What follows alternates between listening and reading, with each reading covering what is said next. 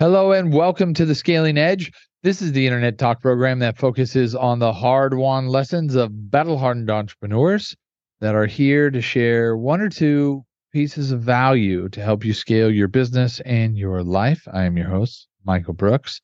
Thank you to Max for being here. Oh, hello. Excited to be here. Glad to have you, Max. And very excited. We have a marketing person here who stands so far behind his email, old school email marketing, that back in my day, we just sent emails. We didn't have any of this fancy messaging stuff. If you can't double your profits with his email, then you don't pay. So we like people that live in a world of results and a milieu that what they do has an impact or they don't want anything from it. So Zach, thank you for being a part of our program. Thank you for being on the Scaling Edge. Can you tell us a little bit about yourself and how you got here? Yeah. So essentially, I was working behind the scenes with a lot of larger creators, influencers as CEO with Jason Capital for a few years, working with people like Les Brown, Jay Shetty, Jordan Belfort on a lot of their client acquisition systems. And I wanted Those to, are big names. Yeah. uh, yeah, yeah. And it was exciting.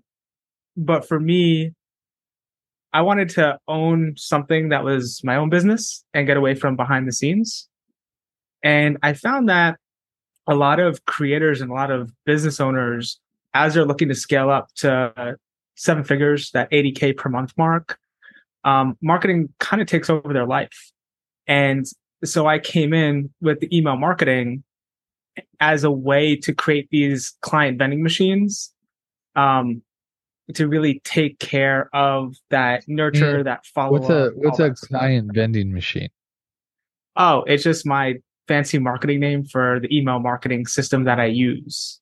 So the idea is with email marketing, you own that list. And instead of relying on referrals or relying on organic traffic, you have this predictable system that you can consistently get leads and close deals to sell more of your products. So it levels out that income so you can understand what you'll be making in the next month based on your promotional calendar, what you send as you follow the client vending machine framework. Client vending machine. Okay, got it. Please continue. Yeah. And so it was a bumpy start for sure as you go into these businesses and they're all at different levels. So what I ended up figuring out is something that works for pretty much the majority of businesses that come to me. And that's why I'm so confident in being able to doubling email revenue and working with the clients that I do with this email system, because essentially what happens is you're working really hard to produce content or to run Facebook ads, and you're getting calls, you're getting traffic, but only a fraction of the people buy in maybe the first 30-day time frame, not even day one, first 30 days. And following up is just something that a lot of people don't do well or at all. And so creating the system that focuses through email on following up and nurturing people can bring a lot more of those sales, usually 4 to 5 times more sales over, the long term. Yeah, people buy when they're ready to buy, not when you're ready to sell. So following up is key. If you don't follow up, you're not really in business. You're not Yeah. really, well, you're certainly not marketing. Not in today's world. So how do you do that? How do you follow up so effectively? Yeah, the big thing is focusing on relationships over transactions. So the majority of marketers today will focus on getting higher conversion rates, sales tactics, everything that gets money on day one and increases the value of the money you get on day one. But the problem and what's missing, which is a really good opportunity for any small business owner, is not a lot of people focus on that. I call it just the relationship of strongly identifying your frame as a business owner, empathizing with people, really communicating, hey, this is what the game looks like. So in terms of email marketing, what that looks like is you focus more on the long term, you'll get more sales instead of focusing on that day one average order value. And so when I talk to people about that and I let them know, hey, when I first started this, I had to take 2 months off because I got way too overwhelmed. I was way too stressed trying to produce an infinite amount of content on LinkedIn and Twitter and make videos and do everything and play the marketing game just like everyone else was doing. I had to take that time off. Instead, I took a step back, focused on the email, which gave me a lot more leverage and made everything a lot more sustainable. And so, oh man, I am better at email than I am at talking. You're doing great. You're doing great. So, okay. So I mean, look, you said something of extreme value and I don't want to gloss over it, right? You said focus on relationship instead of transaction, right? So you're right. Especially coming up through direct response, everything is average order value, lifetime value, conversion ratio, click-through ratio, all of those things take into consideration what your predictable revenue is. But there's nothing predictable about a relationship, right? How do you measure the value? How do you measure relationship? How do you build relationship through your marketing tactics? And then how do you measure that relationship? That's a really good question, because how you build it comes to an old copy saying that my first mentor, David Raybould, imprinted on my head, that you write how you talk in copy. You don't need a fancy English degree to be a good marketer. What you need to do is you just talk to people. And that's how I've written the best converting stuff that I have, where you're really looking to talk to someone who has a problem and help them make this decision to take action with you. So if I'm working, let's say with Jordan Belfort, and we're creating this whole campaign to get people to go into the straight line sales system, you're a really young and energetic and inexperienced salesperson that wants to make a lot of money, but you don't have any structure. You're all, energy and movement, but no focus and actual results. And so if we could take someone and say, hey, you need to channel that energy into something that makes sense. You need to get on these phone calls and not try to hard sell people. You need to converse with them and go back and forth and care about them in a way that they know that you care about them. So then they trust you enough to pay you money for your solution, because they can't touch, feel, or smell whatever you're selling to them unless money exchanges hands. And that's kind of the nature of marketing and sales. And you need a structure for that. And the structure we use is the straight line system. And so it makes a lot of sense that if you want these results, you have to follow this process and this structure, and it does a lot of the work for you. So that was a mini example of it, where we're following the steps of empathizing with people, setting the frame of how to get that solution, and then leading with a lot of proof. So those would be the 3 biggest steps. And then in terms of measuring it, this is what I see as a huge mistake across a lot of small businesses, where to really succeed in business, you want to make sure that the value of a customer is greater than your cost to acquire it. Because then you could win a business all day long.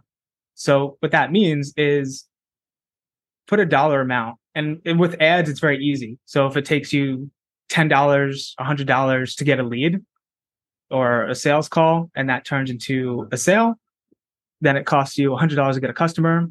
But if you're only selling them something that's $50, you're losing money. If you could make that customer worth more to you, then you're able to go out and buy more customers and keep more profit and win a business.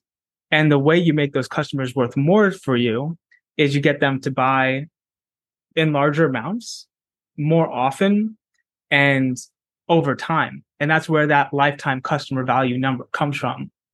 Now, there's a lot of intense softwares and tracking that you can use, like Praxis or similar things, to really dial in your customer lifetime value.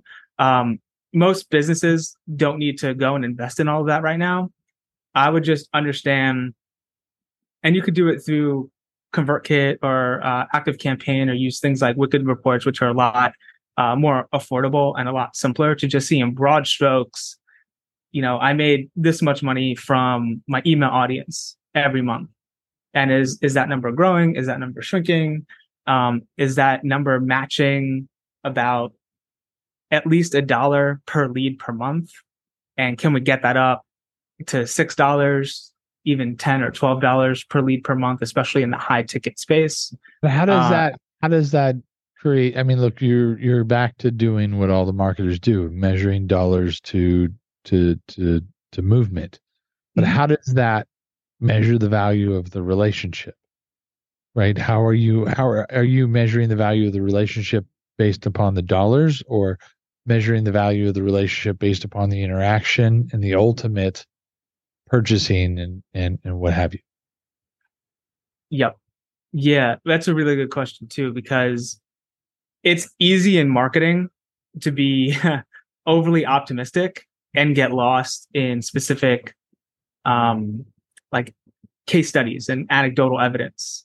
So the most important thing ultimately comes from letting the calculator decide and knowing these numbers. And so I like to put that under the umbrella of optimizing for happy customers. Knowing the right metrics and letting the calculator decide. Exactly. And so this way it is based off the numbers, because at the end of the day, it's a business and you're looking to create a profit and get customers and kind of run this machine. But you also want to make sure that the way you're running it is correct. So for example, if you know your customer lifetime value, to me, what that says is if people are continuing to buy from you over time, they're consuming your products, which is a big shift in the information space, where it's not just buyer beware. You get the benefit from buying the product and not necessarily consuming it, because everything after that point is up to you. And a lot of marketers are like that in the info space. But if you're focused on consumption, getting testimonials, and getting repeat purchases, those are really good signs that your customers are happy and that you're focusing on that relationship. Because otherwise, you're going to be just, a front end person that makes one sale one time, and you can't build a durable business out of that. I agree. So how have you taken your efforts and helped people like Jay and Jordan and build their businesses? And how have you deployed, or anyone, like what's your greatest success story where your testimonial, right? Like who's out there where what project or company have you worked with where you stand on, you go, this is my pride and joy. This is the absolute best that I've been able to accomplish so far. Yeah. So I really like this, the work I did with this agency, Wojo Media. And so he spends, 6 figures in Facebook ads, and he has a huge Instagram following, and a big agency, right? But the problem is that he has the acquisition system dialed in, where he can get calls and make money and get clients that way. But there was no nurture system. And so like the problem there is he's putting a huge amount of money and effort to get in front of customers and people that need his services. And then he was just keeping them parked on an email list. And when we came to him, his email list was at like 14,000 people, and they were making about $11,000 a month. And so we doubled that month after month after month to get a total of $181,000 in new revenue for his agency. And so the stop way right that there. Stop right there. Yeah. He was doing about $11,000 a month, and then grew to $181,000 a month with your email practice. Mhm. Max? Oh yeah. Oh yeah, he's got his headline now. Who's excited? Yeah. I mean, look, that's a noteworthy accomplishment, man. That's a noteworthy. So using this client vendor system, you were able to grow a marketing agency's email revenue rather significantly. Like that's a huge thing. It's no small feat. So how are you helping other people right now? What are you doing these days? Yeah. So I'm actually really excited. I have a baby case study was someone that has a smaller list because he's someone I work with. He's a really good friend. And he's teaches people how to actually guest podcasts, which is what inspired me to get on and talk with you. There you go. And his list has only 600 people, and he had never sold to them. He just sent out a newsletter every single week. But I've been working with him for the past 3 weeks, and I don't know how much revenue we made off the top of my head, but we got 12 sales for a low ticket product, like $50. And I think we got 4 sales for his accelerator group at 1,500. So going from zero with a list of about 600 people to, add an extra, I don't know, 6-7K out of that. I was really proud of doing that.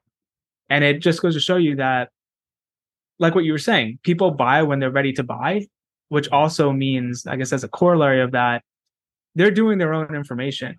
They're weighing you in their head with everyone else in your category. So if you're a coach, they don't know how special of a snowflake you are and everything you've struggled for and how amazing your service is. And if you're an agency, they're definitely agency shopping. Like that's a term. It's not in the Oxford Dictionary yet, but people throw it around because, you agency shop like that. And so if you're able to compete because of the uniqueness of your brand and how you build those relationships and take the time to really go above and beyond, to communicate with people, to follow up with them, to stay consistent, to stay top of mind, that's a huge competitive advantage in 2023 and beyond. Totally. So for all the special snowflakes out there that really need your help amplifying their voice, right? And I'm sure there's a lot of people that are gonna want your service. How do they find you? How do they get Zach's help? Yeah, so the simplest way is on LinkedIn. I post twice a day there. I really like LinkedIn. And my name there is Zach Zeller 22 as my little handle. So ZACK Zeller 22. And that's the best way to just check out what I'm talking about, case studies, all these concepts. Hop on my newsletter from there. Very cool. Zach Zeller 22 on the LinkedIn. We'll put that in the show notes. Zach, thank you for being a part of our program. Thank you for being on this Scaling Edge. We appreciate it. I think you gave some solid advice, and I'm sure there's going to be some people reaching out. So thank you very much. We look forward to seeing you again. Cheers. Appreciate it.